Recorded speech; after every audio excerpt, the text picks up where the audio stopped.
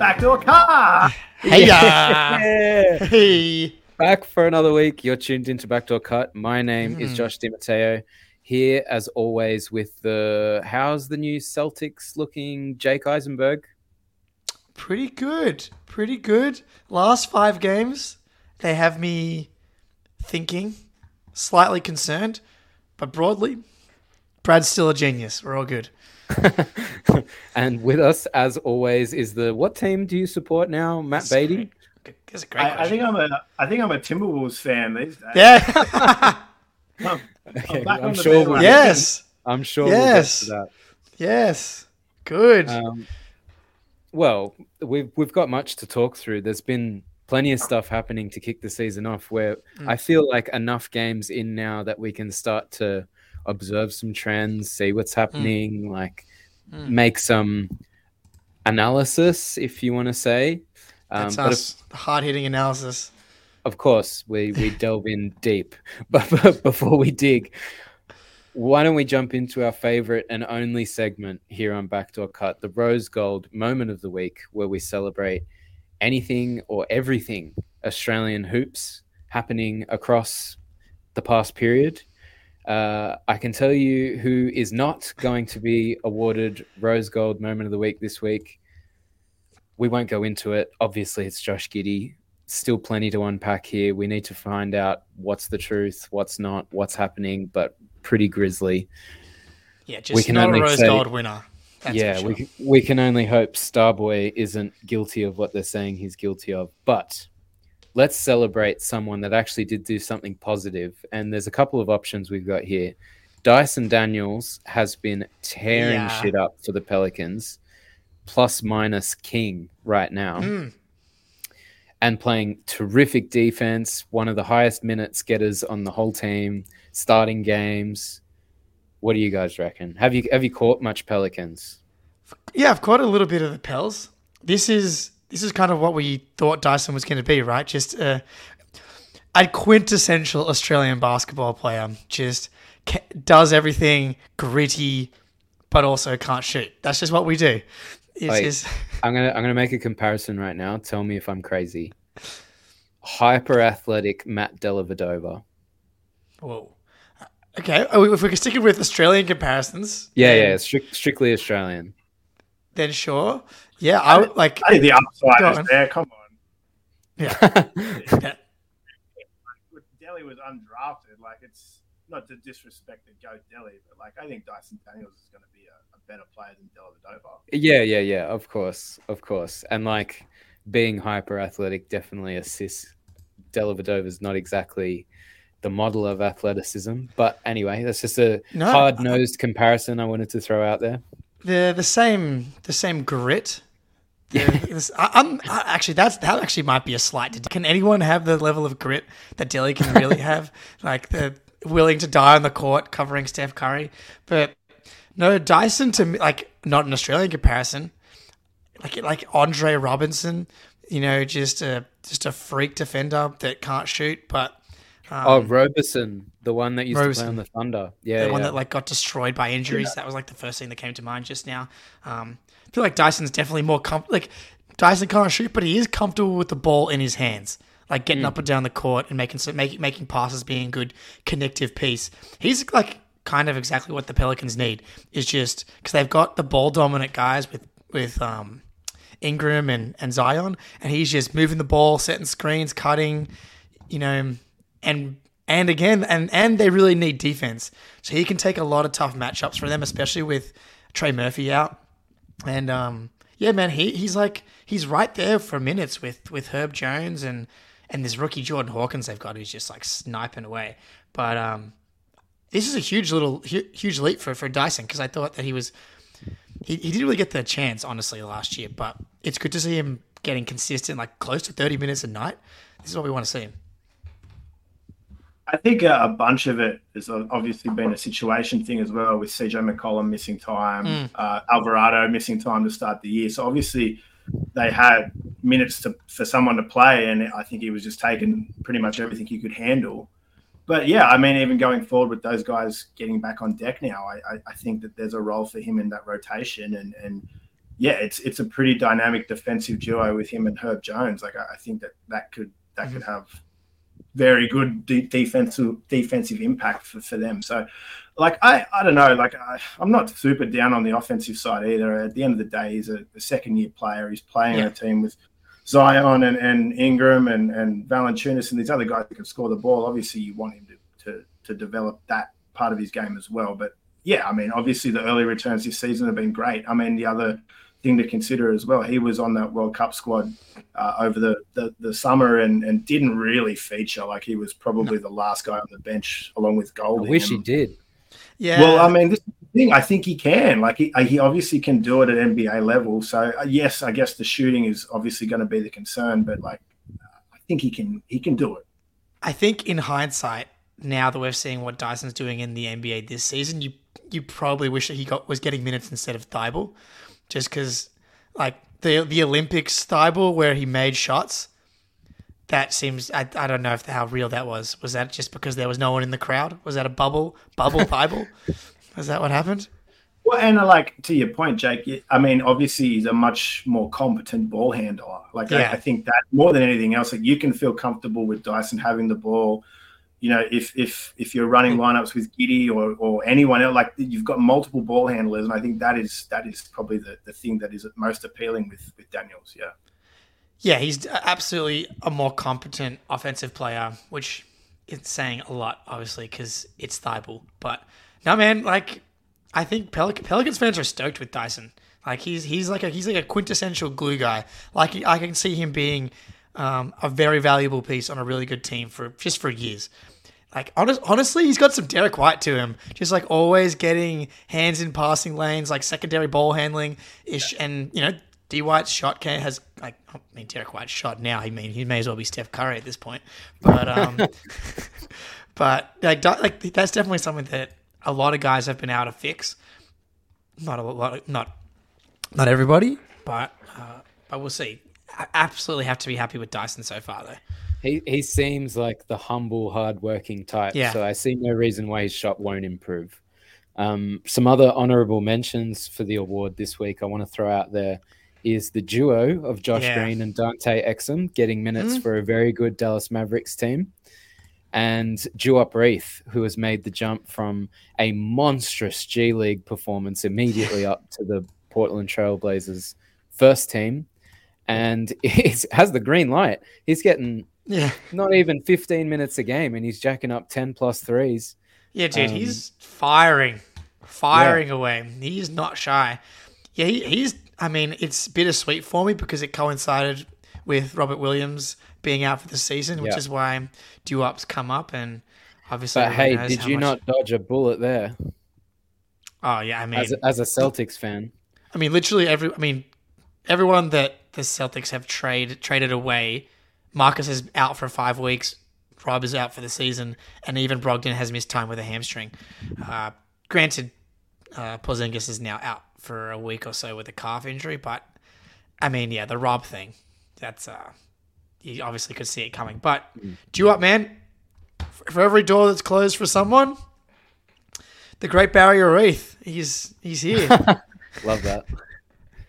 But yeah, I stole that. Don't worry, from someone on Twitter. We've had some really, really good performances to start the season in terms of Aussie players overseas. We're gutted that Xavier Cooks got cut and then made his way to, was it Europe? I don't know where he's. I didn't even keep an eye on it. Japan. Would it not have been more prudent just to come back to the NBL for another season? I just don't think that there would have been a situation for him short of a team being desperate enough to tear up their roster. Like, I don't think Sydney... Yes. I don't know if there was any contractual issue with Sydney having first dibs on him, and then obviously they had locked in their imports and they'd locked in their salary cap and they were happy with what they had, and that was kind of what they're going to run with. So that made that potential not as great, and that's why he's had to go overseas. I guess that's probably it. I was listening to Olgun talk about it when he first got waived and how the Kings would move mountains if he was willing to come back, but they would have had to make some kind of cutthroat business decisions in order to open it up. And I think they would have had to get rid of one of the imports, which I don't think something really is done very often, right? I'm not super familiar with how that works, but it wouldn't have been a good look. And then he wasn't allowed to play for anybody else, kind of at the same time, and so it wasn't. I mean, it can be. I mean, we've literally seen it this year already with Vasiljevic and Adelaide were in a position to do that, but Adelaide were desperate as well, and they were at the bottom of the ladder, and so obviously you're more likely to do it. Sydney not quite in the same position. I don't think it's great for Cooks. I think maybe, obviously, we're all with that our hindsight caps on, but like you'd rather him being probably in the NBL or like I can't believe there wasn't a G League opportunity for him. Even. Yeah, seems strange. That's bizarre. Because he played great at the FIBA World Cup. Like he was one of our better. He was probably our second or third best player at the World Cup. Yeah, it seems really strange. And like as if the Wizards didn't just keep him around. Well, what's the difference at this point? Yeah, that was very odd. Especially the Wizards. I don't know what the point of moving on from him was. Yeah, it's a bummer because I thought that he could have been quite impactful for someone. Like the Suns couldn't use a different guy that's not just a straight up just like 3-and-D guy or something like that. Anyway, we'll see what ends up happening. We'll keep tabs on that. We'll keep you posted, listener, on how Xavier Cooks is going, whether he's got any opportunities coming up. We certainly hope so. But pivoting toward the NBA as a whole now, I was wondering, fellas, what are roughly 20 games in, what are the biggest surprises so far for each of you? Maybe we can shout out the biggest surprise we've all had each. Yeah, I love it. All right, well, Batey, do you want to go first? I'll maybe give you first draft pick here. I mean, I alluded to it at the top, but for me, the Wolves. I don't know how serious to take it, and even coming in, I was optimistic for this team because, it just had that. I mean, all the buzz pre-season was like, oh, it's the Edwards breakout year, and it's got all the makings of that, and obviously, we're 15, 16 games in, and they're top of the West or top 2 in the West. They've just looked like a really competent team. Number one.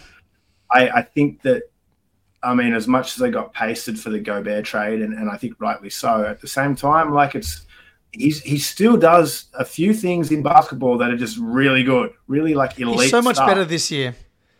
Yeah, that's true as well. I think there's definitely, I don't know what happened last year. Maybe it was just first year of the trade, whatever you want to put it down to, maybe a full preseason with this group.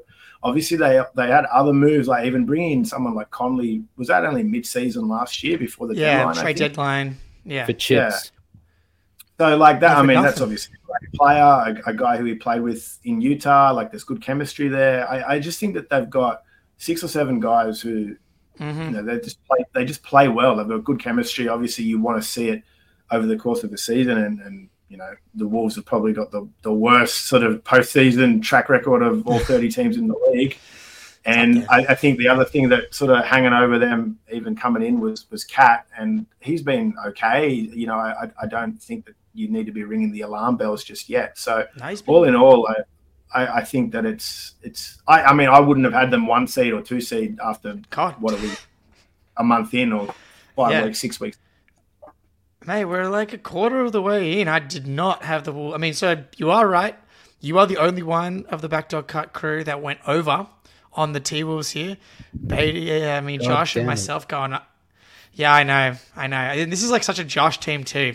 Like for you to not have got like Naz Reid, you've probably been watching him since he was a young pup. And mate, you love Kyle Anderson. You run exactly. I do. All about that. I'll jump in then because I was gonna say the Timberwolves as well, obviously, but I'm gonna go even more granular because we'll stay on the Wolves. Where are you? Yeah, I'm gonna stay on the Wolves, but now that I think about it, there are elements of the Wolves that aren't a surprise to me. I did think there was lots of good players on this team. I did think defensively they had a lot of studs. I thought Ant would take another leap this year, and he has. But what has surprised me, and I mentioned this to you guys in our chat a little while ago, that Cat has been so full of hustle, unlike any other season that I've seen him play. And I think that in of itself is making such a gargantuan difference to how this team looks on the court. There's no one just standing off in the corner. Like, Cat's fighting for loose balls and rebounding and getting in people's grill defensively, and it's cool, I guess. Yeah. And it makes it seem like Cat. I was pretty out on Cat. I'm sure if we go back to our over-unders episode and listen to my analysis of the Timberwolves, that would be a central focus. So the way that's all come together and seeing Cat like perform really admirably definitely is probably my surprise of the season so far. Yeah, I think that's a great call. Cat being willing to do the little things, to be gritty and be part of the best defense in the league. Crazy. That was my thing with the Wolves coming in. I was like, can they be a legit defense with Towns and Gobert, twin towers? I'm not sure I believed in its ability to work because I didn't believe in Cat's ability to do whatever it took within his role to do it. Because he's never really been that guy that's like, I'm going to fight on defense. I'm going to grab rebounds and do all the little things. But now he's giving you 50, 40, 90 while being 7 foot and getting on the boards and actually like he's playing the best defense of his career. And it's like, it's not close. That's the difference. Yeah, that's the surprise. Like, I was someone who was like, I'm not sure I see the Edwards as like a surefire top 5 guy. I'm not sure if I'm fully wavering on it, but he's definitely been better. And then McDaniels. So like they've got this McDaniels, Edwards perimeter defense, which that was always the issue in Utah, right? Batey was like, Gobert was awesome in the regular season because he could just like protect the rim, but then once you got to the playoffs and teams were like being more meticulous about the way they would attack the defense, all the perimeter defenders were terrible, and so like there's only so much he could do. But now they have McDaniels, who might be like literally the best wing defender in the NBA, and then Edwards, at least when he's on ball, is a dog as well. So Gobert isn't just constantly cleaning up everybody's mess, but he looks completely different to last year. Like he looks more athletic. He's just, how many did he have today? He had at least 4 in an awesome game against the Thunder, which they won without McDaniels, and Edwards gets injured in like the third quarter or whatever, and they still win going away. It's like, what?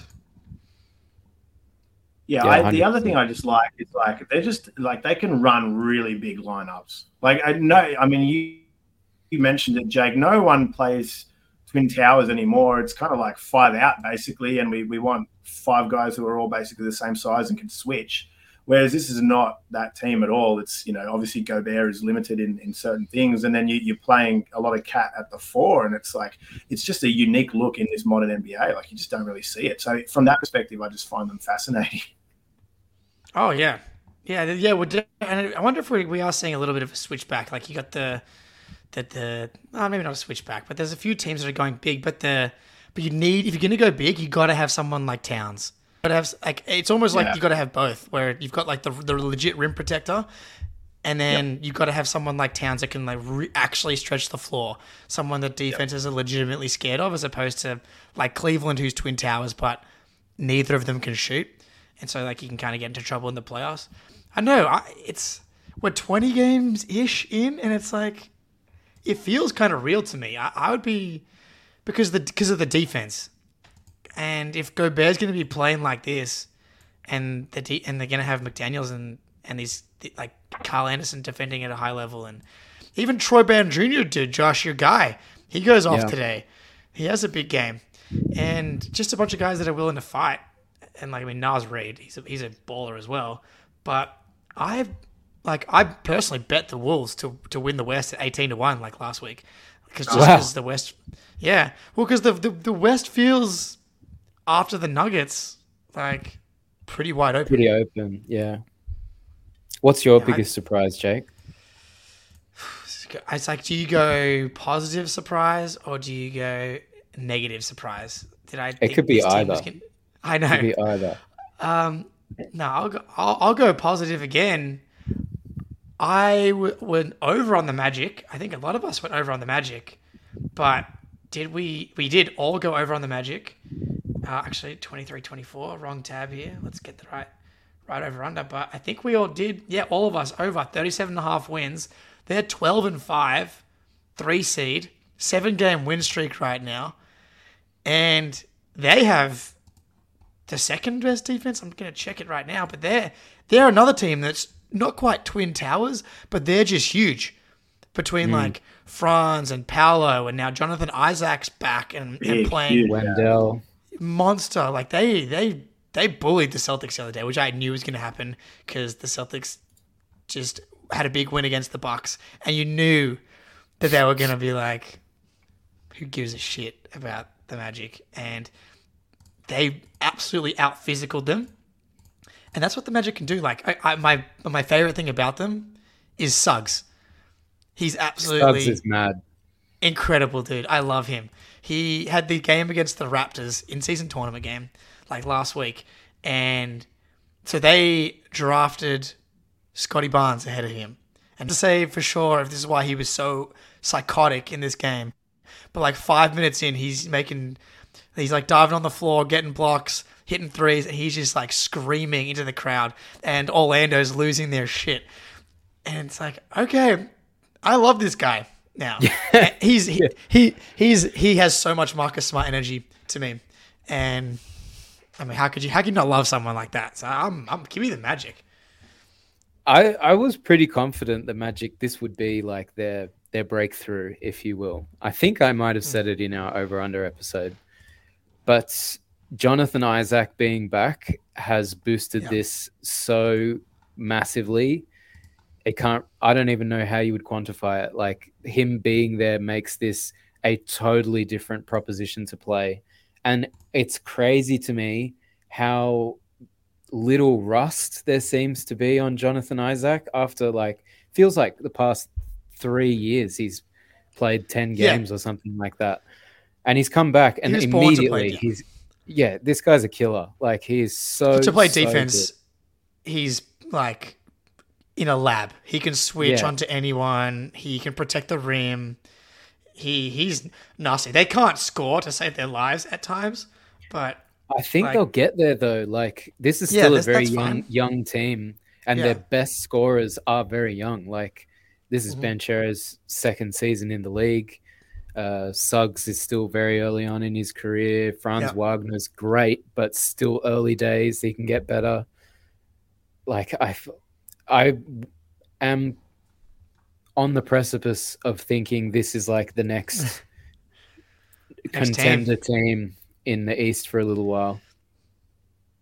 I feel like we joked about it on our first podcast to start the year, the over-under. This is Thunder East. This is literally 100% team in the East, and maybe they're a little bit further back in the development. They don't quite have a dynamic talent like SGA, but obviously Paolo's a phenomenal player, or will be a phenomenal player. I think Franz is going to be a really good player in the league. So it's like they're accruing all the pieces, and I don't know. Like, it's one of those ones that's obviously looking a little bit ahead. Like, is this a team that if they're still going where they're going at this point, coming up to the trade deadline, are they going to start to get active, or are they happy to just ride it out a year? Like, I don't know. But either way, it's like I'm not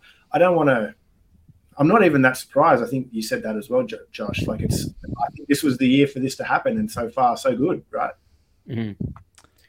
Yeah, they've been... And Paolo, he's not shooting a lot of threes, but last year he just could not shoot to save his life. And he's now 43% this year. I don't think he's a 44% three-point shooter. But for him to show growth in being able to shoot the three ball, because I was someone who was like, I like Franz more just because I like how dynamic he is as a ball handler, and he felt like the better shooter. But Franz has really struggled from the three-point line again early, still young. These guys are going to have these swings. But I love the combo of both of them that are just like 6'9". They're both willing to defend. They can handle the ball, run pick and roll. They can space the floor. They do everything. It's a very unique duo in the league. They're like the taller version of Jalen and Jason. They're obviously like different in different ways, but it is. They really remind me of the Celtics because they have Suggs, and like the timelines are slightly different, but Suggs is like the smart of the team. I would like to ask Magic Wendell's fans. Al Horford. Yeah, dude. Oh, don't get me started on Al Horford, bro. He's been. Don't get me started. Don't Don't get us started on our Horford. But yeah, and Fultz. I mean, Wendell's been out. He's only played 5 games. Fultz has been out for a bunch of time as well. Cole Anthony, he's like happy with his role. You know, he always felt like a dude that was like, I have to be the lead guard, but now he's like, okay, I'm going to be Jordan Clarkson. I'm going to come in, play solid. Gary Harris feels like he's found himself. Gary Harris was, Gogo. I'm 3 years late, but I did definitely shout out Gogo when he was a facer. It's mad. And I think even a simple adjustment as Suggs getting his 3-point shot to a really reliable level will create so much more space for Franz and Paolo to work in. This team has nowhere but growth. Yeah. I wonder if he's going to just be similar to Smart and that he's like 33, 34% 3-point shooter, but he has like this insane confidence, and on any given night, he will destroy you from anywhere where he just summons the power of winning. Yeah. And that's what he hit 8 threes today. Yeah. Yeah. And you look at his game log and opposing fans are like, he hasn't hit more than 2 threes in 3 weeks. But that's like the Jalen Suggs experience. Don't forget Joe Ingles is out here too, boys. Yeah. Hey, and very underrated reason why this team's coming up the way they are. They've got some excellent leadership in that locker room. Yeah. And dude, Joe is such a grumpy old man now. It's so funny. Like the way that I don't know if it's gotten worse because I think back to the Utah days. I can't picture him just like barking at everybody. He does it at FIBA too now. Every call the ref makes, he fucking looks so angry, and every shot that he makes, he's like yelling. He's like barking at someone as well. And so he definitely brings that like intensity, even though he's not a great defender, but he knows he's going to be in the right places. They need a little bit of ball handling. They need shooting, and he's been like pretty solid from 3. What is he? Yeah, 36% from 3. That probably comes up. Yeah, and that's what they needed really, like someone like veteran presence on this team. Very steady hand, but okay. These were our surprises. Conversely. Who's Batey's surprise? Oh, no, sorry, he did the Wolves. And then you did Cat. All right, I got it. What is the least, or what's the least surprising that's happened so far in the NBA? What team, player, trend, whatever. What has not surprised you at all? Jake, why don't you go first this time? We'll go Serpentine. Oh, Serpentine. Oh, it's a snake draft. I honestly thought one of you guys was going to go, but least surprising that the this is tricky. Sorry, I'm not. No, I mean the easy way out is negative, Jake. Right? That's the I know. Way. I was going to say I was like, it's the least surprising thing is that Pistons have lost 14 in a row. I don't know. Like these poor fans, dude. Like Josh, you went over on them. Yeah, they're still high on my league pass rankings, but of course they are. I admit that I was wrong on the over-under. I'm still enjoying watching this disaster unfold. Do you think Cade is good? I'll ask you that. Do I think what's good? Sorry. Do you think Cade Cunningham is good? Yeah, I do. Like superstar good. It's hard to say because he's missed a couple of games to start this year. He has played, but he's missed a handful. He's played a fair bit. And he missed a lot of last season. But I do think he can. I definitely think he can. This team that he's playing with is so bad. Like he's played 17 games. 17 out of 17. So, he hasn't missed any. Just so. Okay. No, maybe you're just thinking about last year. No, I thought he had, but it's felt like he probably had to sit down in a few blowouts. Potentially, but I don't think. I think he's fine, and I think Cade's going to be a really, really good NBA player. But the team that he's got to work with here is just—it's a bunch of individuals. There is no team. So until that kind of is sorted, we won't really see what kind of player Cade is or even can be. Last year, before he got hurt, it felt like there was a bit more momentum rolling. I say a bit more momentum rolling comparatively to this year. They still were a bad team. Jeez. Yeah. But in that edition of the Pistons, he looked at times like a properly good player. And I don't think that just disappeared. Yeah, I still think he can be really good. I do wonder about the legit superstar upside at this point. But it is hard. Like the roster is a disaster. And it feels like they don't know what they're doing with the For rotations. Example, if you were to just cut Cade off this team and put him on the Magic, he would just go off, I reckon. He would be just as good as anyone on the Magic. Probably. Victim of circumstance. Probably, man. This is a disaster. You can't lose 14 games in a row if you're the Detroit Pistons. You have to show the slightest semblance of growth. And that has been the complete opposite. You can try and point to Bogdanovic, who's probably, even though Cade's going to be the best player, Bogdanovic is maybe their actual best player, or at least second most important player, and he's missed the whole season so far. Yeah, I was about to say, I don't think he's played, right? And I mean, that's the guy that probably will get traded by the deadline, you would think. Well, if he's able to get healthy. Or I don't know, do they want him to come back so the organization feels as if they have something happening? I can't just really think operate like that, though. This is a situation that's going to get worse before it gets better. I don't see any upside to trying to win games already this season. I know that's pretty grim. We're only not even a quarter of the way through, but yeah, that's the reality of that situation. Monty Williams has got a pretty big task ahead of him in the years ahead. Yes, he does. And this draft upcoming doesn't sound like it's going to be very good. It would just make me so sad to have been the Pistons and lose by almost 20 points to the Wizards.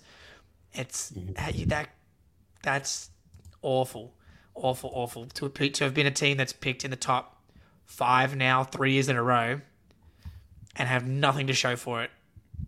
Besides, I mean, Oscar Thompson's looked legitimately incredible. That's one of the most Josh players of all time, probably.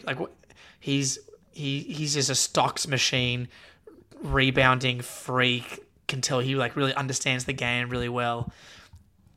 He's really cool. I like him, but outside of that, what is he shooting 13% from 3? It's it's pretty. It's a really bleak. bad team. It's a really bad team, and whatever Monty Williams is trying to coax out of these guys isn't really working. Dwayne Casey at least had them rowing in the same direction. He's getting paid a lot. Not a surprise. So that's bang on, Jake. Oh, I reckon I got my. You go. I'm going to come back. I'm going to do another one because I wasn't ready. No, please. Obviously should have been. Before we move on. I mean, the least surprising thing is that the Clippers look old. Yeah, that's a good answer. And they traded for another old person. I will say Paul George looks good. Outside of that, he looks good as far as all the old guys go. But Kawhi Leonard looks like 50. Every shot he's taken looks like he's 49 years old, and it's all hitting the front rim. He just doesn't have pop on defense. He looks really he's struggling a lot. He's playing a lot of games though. So that's he's playing nice, every game, yeah. But he's been terrible relative to Kawhi level expectations, and then they just play. And also the least surprising thing is they look like they're playing the slowest brand of basketball ever to have been created. To me, yeah, that'll happen when you've got 4 guys that are desperate for the ball in their hand in the half court. Oh, and James Harden. I still kind of feel like on any given night they could beat. This is where the West is just a bit of a mind fuck because I don't take them seriously. I don't think that they'll have the durability. Yeah. I kind of agree with you, Jake. If you can't even get through the 82 game slog, then you've got to do multiple playoff rounds. I just don't see it. But at the same time, any given night, they've got talent. They do have talent that they can put out on the court. So it is a bit of a conundrum. But yeah, I mean, it's also an easy team to hate at this point. Can someone fill me in? Sorry, Jake. I said they smoked the Mavs the other day. Like, to your point, Batey. Like, and they're very Paul George driven. Yeah. But yeah, go on, Josh. Can someone fill me in on when they traded Batum to the Sixers? That was a Harden trade. Like The like Harden 10 games trade, ago? right? Of course. Yeah. Well, yeah. Who has been so awesome for the Sixers, unsurprisingly. Like the Sixers are better now than with Harden. Absolutely. Especially, they've given the keys to Maxey. Maxey's taken that with both hands. Embiid's playing really well, I must say. It's a regular the supporting season, of course cast. Yeah, the supporting cast all gets along. Melton's playing as good as he's ever played. Tobias Harris has been playing really good. I still don't see them as like a genuine, legit threat, but they've been good. I'm a little more scared of them than I thought I was going to be, just because I feel like they are playing more free. I do think that though something that Harden did give them, a third legitimate threat to like dribble, shoot, pass, as opposed to now they're really down to two. As solid of a role player as someone like Batum is, they are missing another guy that can create stuff. And so in a playoff series, I think, and I always think about the Celtics, you shut down Maxey and Embiid and you're not really too worried about someone else killing you. As like, Harden did have two 40-point games in the playoffs against the Celtics, whereas like that play probably doesn't exist anymore. But my least surprising, I guess, trends so far in the NBA, I've got two sensible answers and I've got a cheeky answer. Yeah. Okay. Sensible answers. It's not surprising at all that the Nuggets are playing like they're champions and Jokic is playing like a champion. Dude, he's absurd. He's absurd. That's not a surprise. It's not surprising at all that the Wizards have been the worst team ever and that Jordan Poole is completely disinterested in playing on this team, despite just having signed a massive deal for the next 5 years. That's not surprising at all. And then the cheeky answer of what's not surprising at all is you'll recall both in our end of season, off season grades and in our over-unders, I mentioned that Phoenix Sun, Keita Bates Diop. Yep. I think he's a better player than he even realizes he is. And he's been starting for the Suns being really good, and it's been great to see. Not a surprise at all. From the Suns, I find it hard to watch too much Suns because I just want to see the team as the team is going to be at some point. And have there been a single game? Was it one game? No, there was supposed to be. Yeah, off the top of my head. And then there was a scratch. That Booker, KD, and Bill played, but Bill immediately had to leave again after that game. He clearly wasn't 100%. Yes, I think exactly. Yes, there was. Yeah, he had the back spasms, and which if you're a Suns fan is terrible. But dude, Diop, man, he's been really good. Absolutely, yeah. And he's been rock solid, and I knew he would be. Every ex-Spur is. He is exactly what they needed. Just someone that's gonna be gritty. Someone that's actually gonna do not pretty jump shots. Because they have so many guys that do that. Yeah, look, that's a classic Josh answer for a classic Josh player. Batey, has there been anything that's not surprised you at all? I mean, I share the sentiment with Denver. I don't really need to go into it, but I think they could just cruise and Jokic can still put up monster stats. And, whatever happens between now and the playoffs, it doesn't really matter because you do fancy that as long as everyone's healthy and they're coming in healthy, then they're going to be very, very hard to beat. I guess my other one would be the Celtics. I just think the Celtics, I mean, we all had them as locks, I'm pretty sure, to go over. I mean, I was pretty low on the rest of the East. And, I mean, we just did a couple of minutes on Philly there. And I think Philly have kind of been a little bit of a pleasant surprise for me. I probably wasn't picking that. And then, the other one in the East, I guess, is Milwaukee. Everyone was talking about Milwaukee off the back of the Dame trade. And that's probably taken a little bit of time to gel, and I think that'll continue to take some more time to gel, and how serious that actually is come playoff time, I don't know. But yeah, I mean, by far and away, Boston, I think, have looked the best team in the East. So that for me was not surprising at all. Must be music to your ears, Jake. Yeah, but it's a good, I guess, is why this is the least surprising category, is that I expected them to be really excellent as well. And these are first world problems, right? They're 14-4, and they haven't been awesome in their last 5 or 6, but they're 8-2 in their last 10. They're on a 2-game winning streak. They're going to beat all the teams for the most part that they should. They blew a dumb game to Charlotte, but man, Porzingis, dude. If you're going to put 2 Celtics that have really exceeded expectations, I thought Porzingis was going to be a great fit. He is perfect, and he is so good. Like, he's been incredible on both ends. But, Josh, and I know you're going to love this, Al Horford, man. It's unreal, dude. Like, we've been doing this podcast for 5 years, and I think, you picked Al Horford for MVP in the first year, and, you might have to do it again, honestly. The man doesn't age. It's unbelievable, dude. Like, KP goes, misses one of the Sixers games. What does Al Horford do? Instead of coming off firstly, buys into coming off the bench for the first time in his career, despite clearly still being able to play at a starter level. He comes in and suns Joel Embiid, as he always does, plays incredible against the Bucks. Do the Celtics need to win by 23 to get through the in-season tournament pool stages so that the deep bench guys get paid $500,000? What does Al Horford do? 16 points, just elite defense on the other end. On one hand, I'm surprised, but on the other hand, it's the least surprising thing that Al Horford is just solid as a rock, despite being if LeBron wasn't being a freak at age 40, Al Horford would be more people would be talking about Al Horford. I can tell you this: if Joel Embiid ends his career without a ring, Al Horford will be deitized even further. It'll be like, that's the guy. That's the reason why he doesn't have one. It's like the reason Charles Barkley doesn't have Al doing the production.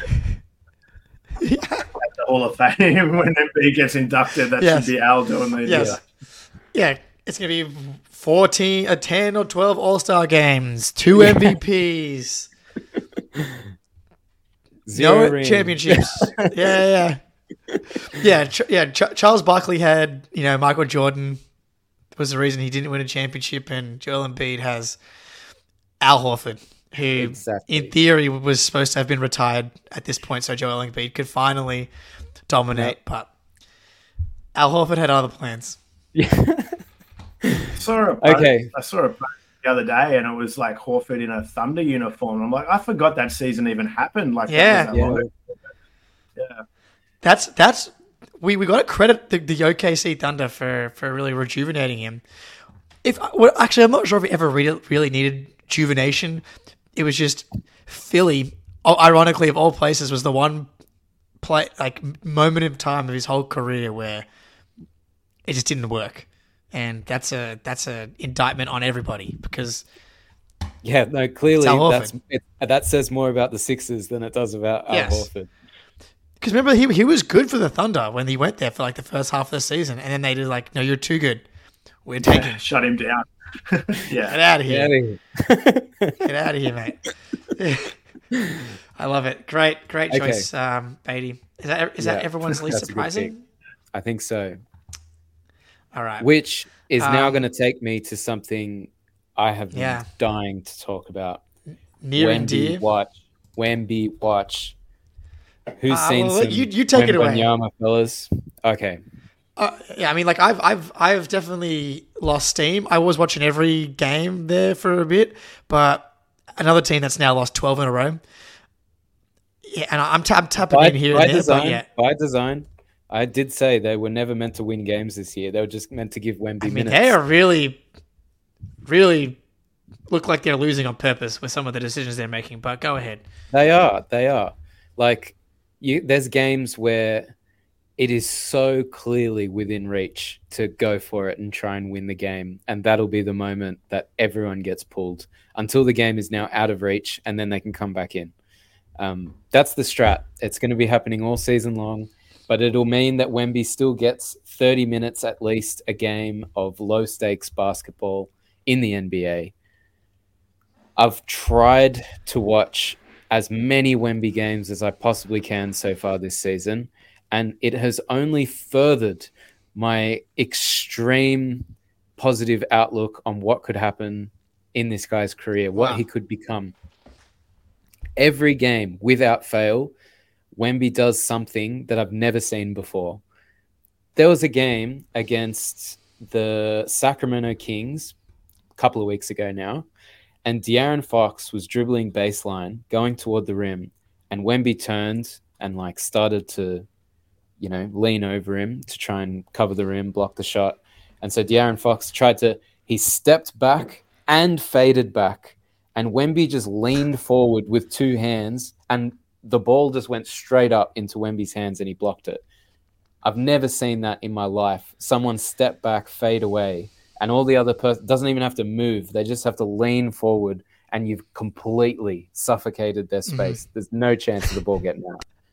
Every lob that this team throws to him is either too far, too short, off to the side, terrible passes.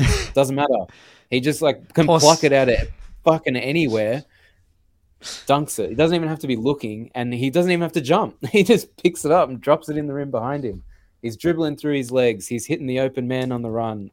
And I'm going to use the comparison of Chet Holmgren here to illustrate my point. Chet Holmgren has been fantastic. He has been so much better for the Thunder than I thought he was going to be this early into his career. Chet Holmgren, to me, is maybe the best instance we've seen so far of an archetype that already exists, the unicorn, the original KP, the guy that can block shots, can step out to the... It is wild. Yeah. He's very much like the original KP, only probably a little bit better. The difference between... I reckon rookie season KP, rookie season Chet, from what we've seen so far, Chet has been... he's scoring 30 points and hitting... Yeah, he's been unreal. 5-6 threes, blocking shots. He's been great. So in that sense, he's been the best version that we've seen of something that already exists. But Wemby is not that. He's not the unicorn. Wemby is something that we've never seen before. And he can do so many things, not nearly to the degree that he will perfect them to. I don't think any single thing Wemby does right now is at a high level. He's just able to do everything and things that we've never seen. So when they are at a high level, I truly don't know what anyone will be able to do to even slow him down, let alone stop him. He got 6 steals and 4 blocks or 5 blocks the other day accidentally. This wasn't like him playing elite defense. This was just he stumbled to 11 stocks in a game when he got 12 rebounds, 23 points. He's not shooting very efficiently. I'm looking at it right now. That will go up. I'm so otherworldly taken aback by this guy. It's Christmas. It's I don't even have words to explain it. Okay. I love Wemby. I think he's going to be awesome. I know coming in we were like, what? Because the hyperbole, he's going to be a top 10 player by the end of this year. In 3 years, he's going to be the best player in the league. And after preseason, because before preseason, I was someone who was thinking, that's too much. That's unfair. Those expectations are too much. Then preseason happened, and then my mind opened to maybe he can be all NBA level in his rookie year. Now we've got 20 games. I've seen him play a fair bit. I'm tempered. I think he's going to be incredible, but I do think it's going to take a good chunk of time to see what he's really going to turn into. Defensively, I have no questions. Everything's been answered. He's going to be one of the best defenders of all time. You can just put him in the Hall of Fame now for for the level of defense he's going to play over his career. The offense, I'm not sure I'm not sure I see like an elite offensive player, like someone that's really, really good on the offensive end. Good offensive player, but someone like Chet whose handle's much tighter. Obviously, the 3-point shot's way more consistent at this point. And again, we're so early in on the piece here. Who knows? Like, this could just be 18-game blip and he starts shooting better. But his shot selection is just a disaster at times. Like, he takes some terrible shots. I think his IQ on offense isn't supernatural like it is for Chet when I watch. So I'm probably somewhere in a little lower. I actually agree with everything you just said. I think his IQ has been often, at least offensively, pretty pedestrian. Yeah, offensively. He takes terrible shots sometimes. He's not that unbelievably skilled at the thing he does. This is precisely what I'm talking about. Even though all these things are true, he could tomorrow average 30 points a game doing nothing but catching fast break passes and putting it in the rim, catching lobs, doing nothing but that. And he could average, because if you lob the ball to him, there is no one in the entire league that is stopping him from putting that ball in the net. And once he gets teammates that are smart and starts to put him in position, his teammates aren't smart right now. When they are, and they're putting him in positions to succeed, and Pop's like, you know what? We are going to exploit that on the fast break. Every single fast break, put it up in the air for Wemby to catch it and put it down. There's no defense in the league that will stop that. None. And like, plus the defense, plus his IQ coming along, I do think it'll be a couple of years, not the end of this season, before we're getting like really, really, really taken aback. Bit like Jokic, except once it comes around, I think it'll be unlike anything we've ever seen. Batey? I think he's limited by the Spurs. I agree with you, Josh, that they're not trying this year. They're just not. They're purposely being bad, and that is ultimately harming, I guess, the early returns in terms of him. And it only is in terms of like, oh, what could he be? Rah rah rah. Like obviously, like I think we all think he's going to be a very good, tremendous player. It's just, I think he's like a kid learning to walk right now, and it's like you're not expecting him to run marathons. You just, he's going to make some mistakes, and I think the Spurs are going to give him as much leash as they need to. I mean, this whole Sochan thing playing point guard is I think that leads into it a little bit. Like they're just not trying to be good, and I think that's genius. That's part of it. Yeah, exactly. Tanking. It's genius tanking. Everyone's like, this sucks. Yeah. It's very predictable. Let's keep doing it.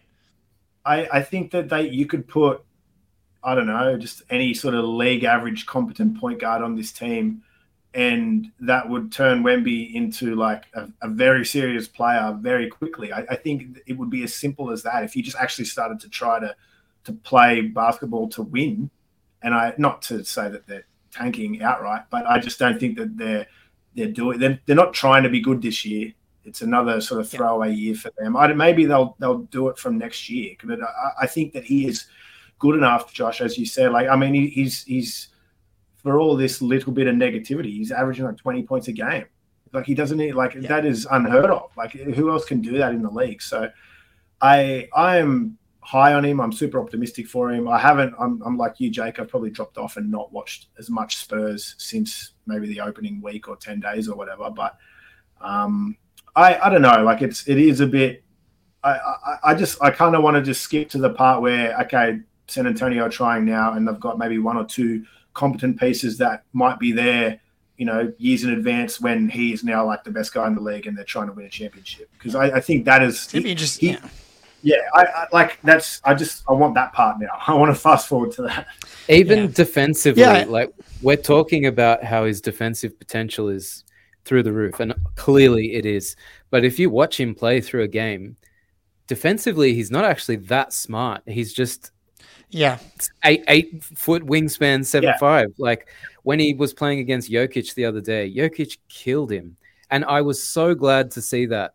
He needs to be killed. He needs to experience this so he knows what to do in future. I'm just so excited. I'm sure you can tell. I'm so excited. Come on, Batey.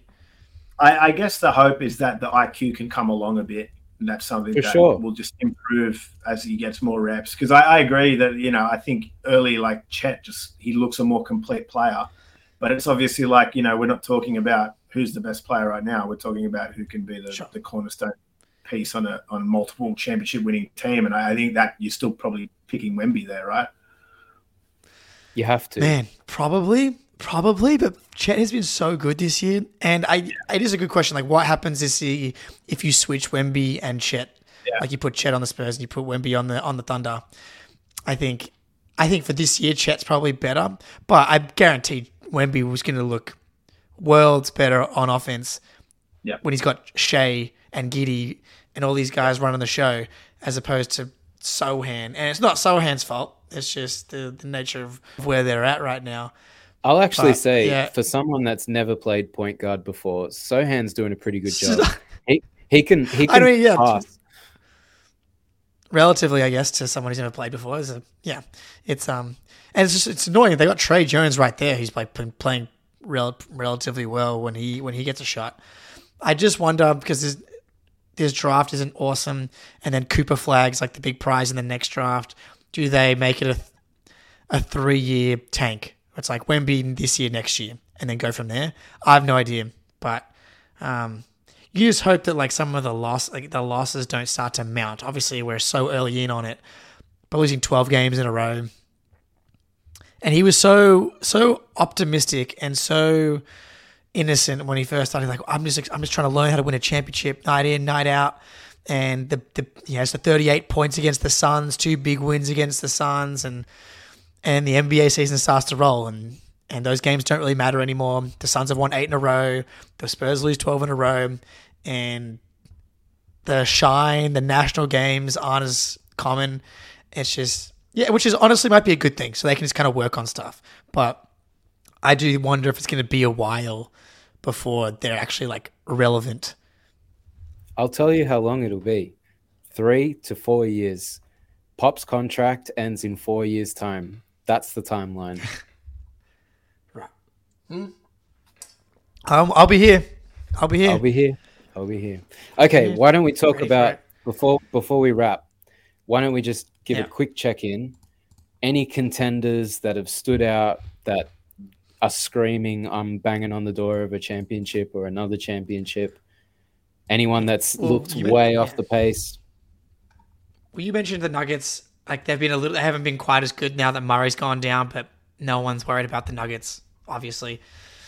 Celtics look really good. The Bucks defense, is that concerning anyone? I think so. I'm not convinced the Bucks are any better. Like, clearly they have Dame now, so he can bail them out of a few tight games in the regular season. But come playoff time, like, Dame's going to get cooked, and who's going to defend on this team? It's not. The defense has been really bad. That's not super surprising, but they've also been much better in the clutch, which was the whole point of the Dame trade. Is something that they really struggled with. So we're just going to see the trade-off, and they're kind of out of assets to make a move. As someone who it might have to go through them, I like this version of the Bucks as someone that the Celtics get to play, because they won't be able to slow down the Celtics consistently. But other than that, contender-wise, the Suns, Lakers, you can't even answer the question. Oh, the Lakers are a disaster. But they're going to do the same thing they did last year. They're going to make big trades, and the team's going to look completely different in 2 months. Everyone's going to be off that roster. Are you worried at all, Batey? No, not at all. I just... Yeah. I don't think, obviously you would like them to be picking up a few more wins, but I just think as long as LeBron and AD there, and they'll be active in the leading up to the trade deadline. I'm not too worried. I mean, the West is just like, you look at where they're standing right now. The West is just, it's we say this all the time, but it's one game can separate so many teams. Yeah, exactly. So I'm not super worried at this stage. Yeah, and LeBron. I think you were about to lead into it, Jay. The Phoenix are the one that's kind of interesting to me, purely because we just haven't seen them yet, and they're kind of coasting to a pretty good record as is. They've been good, So yeah. I think that's the one that, once everyone's back on deck, like how good can this team be? Nurk's been real solid. Yeah. Yeah. He's just offensively way smoother, makes much better decisions. He just what you can get from Nurkic and then you get it. As opposed to Ayton, you know what you can get and you get it like once every 3 games. And it's just frustrating chemistry-wise. And you're seeing that in Portland. He's not been doing any better over there. Dominating's just, I think that's a myth. I'm a bit sad for the Portland rebuild, but yeah. It's all right. They're early days. Scoot got sent to the G League. Well, but he got injured, and then he's back in the. Okay. He's back now. Got the goggles so on. When you go and get some of these reclamation projects, Rob Williams has just gone down for the year. Dominating still looks like the same old Ayton. You need one of these to sort of hit. So hopefully, it's good for my boy Duop Breathe. Yeah, true. That's it for sure. Yeah, Jeremy Grant's out there firing away, getting paid $35 million. He's living life, dude. Doing his thing. Anything else? The other one, I don't know who else, mate. I think I think I touched on it earlier, but Philly is just I didn't think that they would be this good. I thought they would win games because Embiid is Embiid's MVP caliber player, but I think you said it during we were talking about the Clippers trade briefly, but I think that they're a better team now for it. It's in a bizarre way. I don't know whether or not that's going to translate to the postseason. Probably not, but it's interesting and it's fun. It's fun to kind of watch them play a little bit more free. How do we get Dario Saric back on this team? Dude, he's been playing great for the Warriors. Leave him there. I know. Yeah, I know. But you just want to get Roko and Saric. Yeah, get the boys back together. I gotcha. No, I don't want to see that. Do you want to do 30 seconds on the Warriors? Are we worried about the Warriors? No. Yes and no? I'm a little bit. What do you mean? Okay. I'm more worried about the Warriors than the Lakers. Purely just because I just don't feel like if I had to pick Steph Curry to drag my team, through multiple playoff rounds, or I have to pick LeBron, I'm picking LeBron, even at this point in his career. I just think it's so hard. LeBron is this year. Oh, dude. Yeah, it's crazy. Jesus. I'm a little bit concerned about the Warriors because they're just so fragile, it seems. Clay can have I won't say great. Clay can have a good game or a bad game. Draymond may be suspended, and when he does play, might not have the best game. Steph is actually fragile. And then Wiggins might play or might not be that good. Looney hasn't looked as rock solid Mr. Elastic that he normally does. I don't know. I'm getting...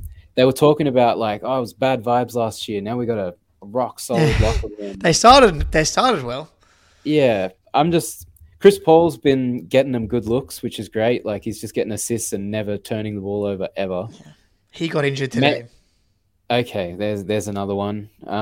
I need to see a significant, call it 15 plus game stretch of full health of this team. Because I can see a scenario where the playoffs arrive and the entire season has gone by without them being fully healthy once. Yeah.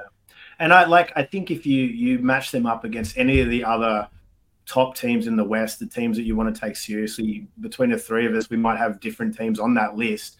But I probably have them towards the bottom end of that list. And I don't know. I mean, do you boys agree with that? Because we saw it in the playoffs last year. They needed 7 to get through Sacramento. They got bullied by the Lakers, and I just don't see what's changed. Yeah, these high energy teams are going to give the Warriors trouble because these older guard, I don't know how they're meant to keep in front of everyone. And if they got Sacramento again, I wouldn't be surprised if Sacramento took it this time around. If Fox doesn't break his finger in halfway through the series on his shooting hand, they maybe win that series. Yeah. Maybe I'm just scarred from what they did to my Celtics in the finals. Understandable. Yeah. I'm never gonna doubt them ever again. Wiggins has been terrible though for a lot of this year. He was really good today, and the Warriors choked away a big game against the Kings to get into the in-season tournament quarterfinals, man. But at the same time, I still have them in the same tier as like Suns. But now that second tier feels bigger. Now it feels like it includes the Timberwolves and the Thunder. I think the top tier's shrunk a little bit, and the second tier's grown. I think the top tier is one team. Yeah. And the second tier is like Lakers, Suns, Thunder, Wolves, Dallas. I think at the start of the year, you guys were lower on Dallas, but if Luka's just going to keep playing, and obviously, fingers crossed with Kyrie. So good, so far so good, so far so good. Yeah, exactly. So it's like, I don't know, how do you split them? And I just look at Phoenix in particular, the way that Devin Booker has looked. Yeah, he's been awesome. If he on any given night is your second or third best player, depending on just what happens in that game, that's and he has the potential to be the best player on the court. I would say he is the best player on that team now, consistently. Yeah. And Katie's been awesome too. Yeah, Katie's been pretty good. But I wonder. Every team has injury risks, but Beal already with this back thing. That would shock me if he's able to make it through the season and the playoffs. But they might not. They should have made that trade. They didn't need to do that. Nurk is pretty fragile too. True, and he's been healthy. So yeah, absolutely. A lot of these teams feel fragile outside of the Thunder and the Wolves. These old teams, I've been calling them the retirement home. You got the retirement home of the Lakers and the Warriors and the Suns, and it's a long year. So some guys look good now. I know KD's gone down. He's now out, I think, for a little bit. So I know, but we'll see. IST thoughts? Adam Silver, has he done it again in season tournament? It was a pretty epic day today with I was yelling at the TV for a November game. That's not I'm slowly coming around. I'll be honest, I found it really weird to start with. I still don't 100%. Entirely understand how it works. But there's clearly a lot of enthusiasm in the arena, especially as we're getting to the pointier end of the in-season tournament. The fans seem to be liking it, and that's all that matters at the end of the day. Here's my thing, is that pretty much all of the teams that have gone through are good. So you're going to get a lot of good matchups now. So it's you got Celtics, Pacers, you got Bucks, Knicks. So you got a bunch of teams that are hot early that are going to match up, but when they weren't going to otherwise. And it's a sudden death game in Indiana. It's that. And then it's going to be in Vegas to, top four teams. I really like it. So I wanted the Celtics to be in the knockout round. So I was, they got to win by 23. Joe Mazzulla's going hack a Drummond. Sorry, Josh, against your Bulls today, going hack a Drummond up 30 with 7 minutes to go in the fourth quarter. And him and Billy Donovan, and Billy Donovan's like, what are you doing, bro? And Joe's like, I'm a psycho. I'm trying to got to win by 23 here. And then I flip over to Nets Raptors. And the Nets have to win. And then they win, but then it's they can't win by more than 14. Otherwise, then they end up knocking the Celtics out because of the point differential. It's good. They need to double the amount of pool games, though. Point differential became too important. That's what I think I learned. It's it shouldn't be that impactful. So I think if you play each team in your pool twice. Do you not think that would just drag? It would just go too long? I kind of like that it's been snappy. Okay. Yeah, I think that's been a good aspect. I kind of want to fast forward to the point that we're about to enter now, where it's it's knockouts, right? And I think to get a Final Four in Vegas, I think that aspect of it will be cool. I think that's something that the NBA can sell as a destination. Go to Vegas and watch the Final Four of the NBA Cup. I get that. I was saying to you, Jake, before we started recording, I think it's part of me a little bit cynically, it's just it's been invented as a betting thing to just create more property to bet on, because these games were going to exist anyway for the most part, bar the Final Four.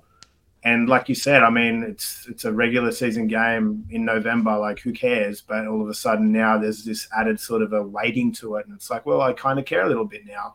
And whether that's just because you're a fan of a team, you're a Celtics fan and you're rooting for your team, or it's I'm just a degenerate and I'm betting on it.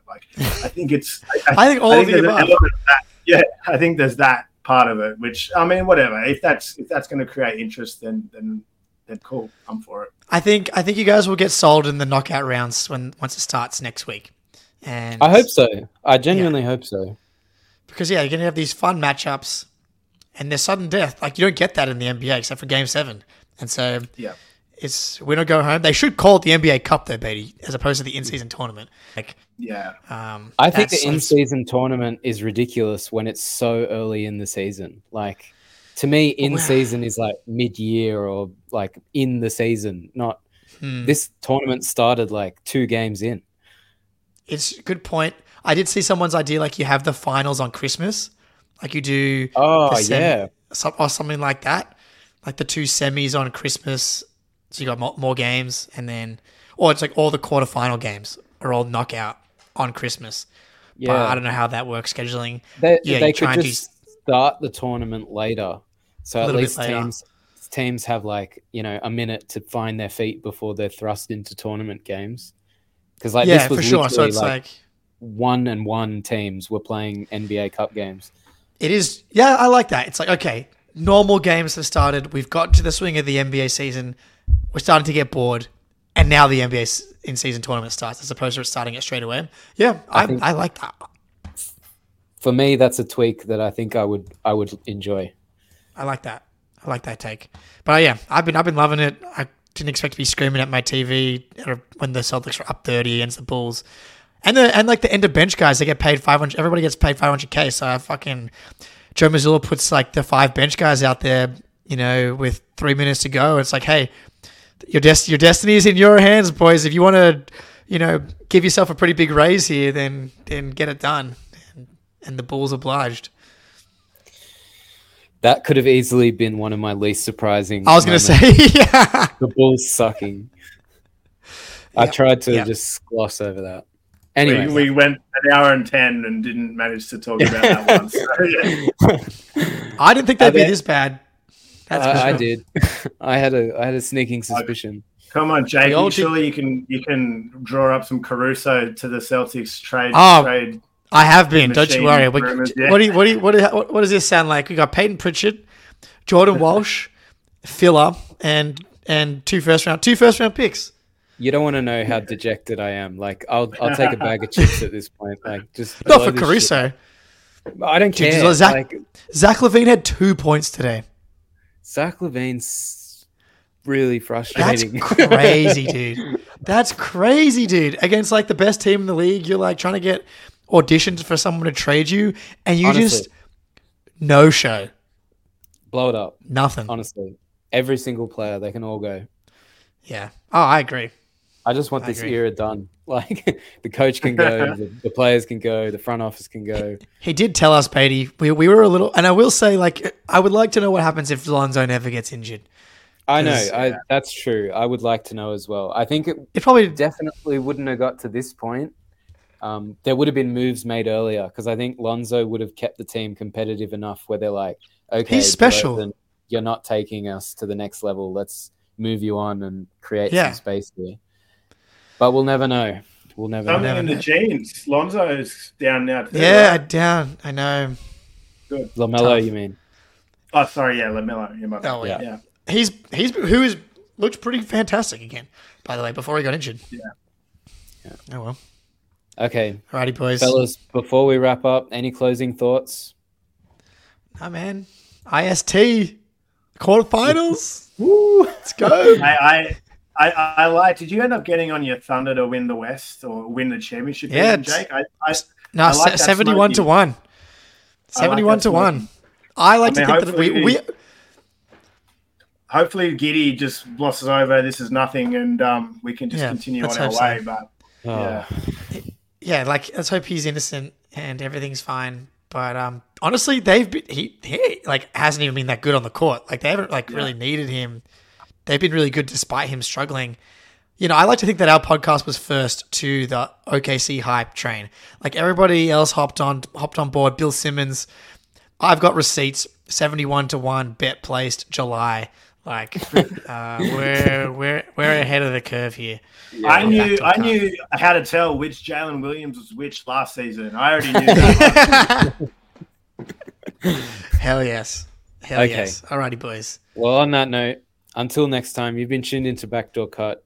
My name is Josh DiMatteo with Jake Eisenberg and Matt Batey. Until then, peace.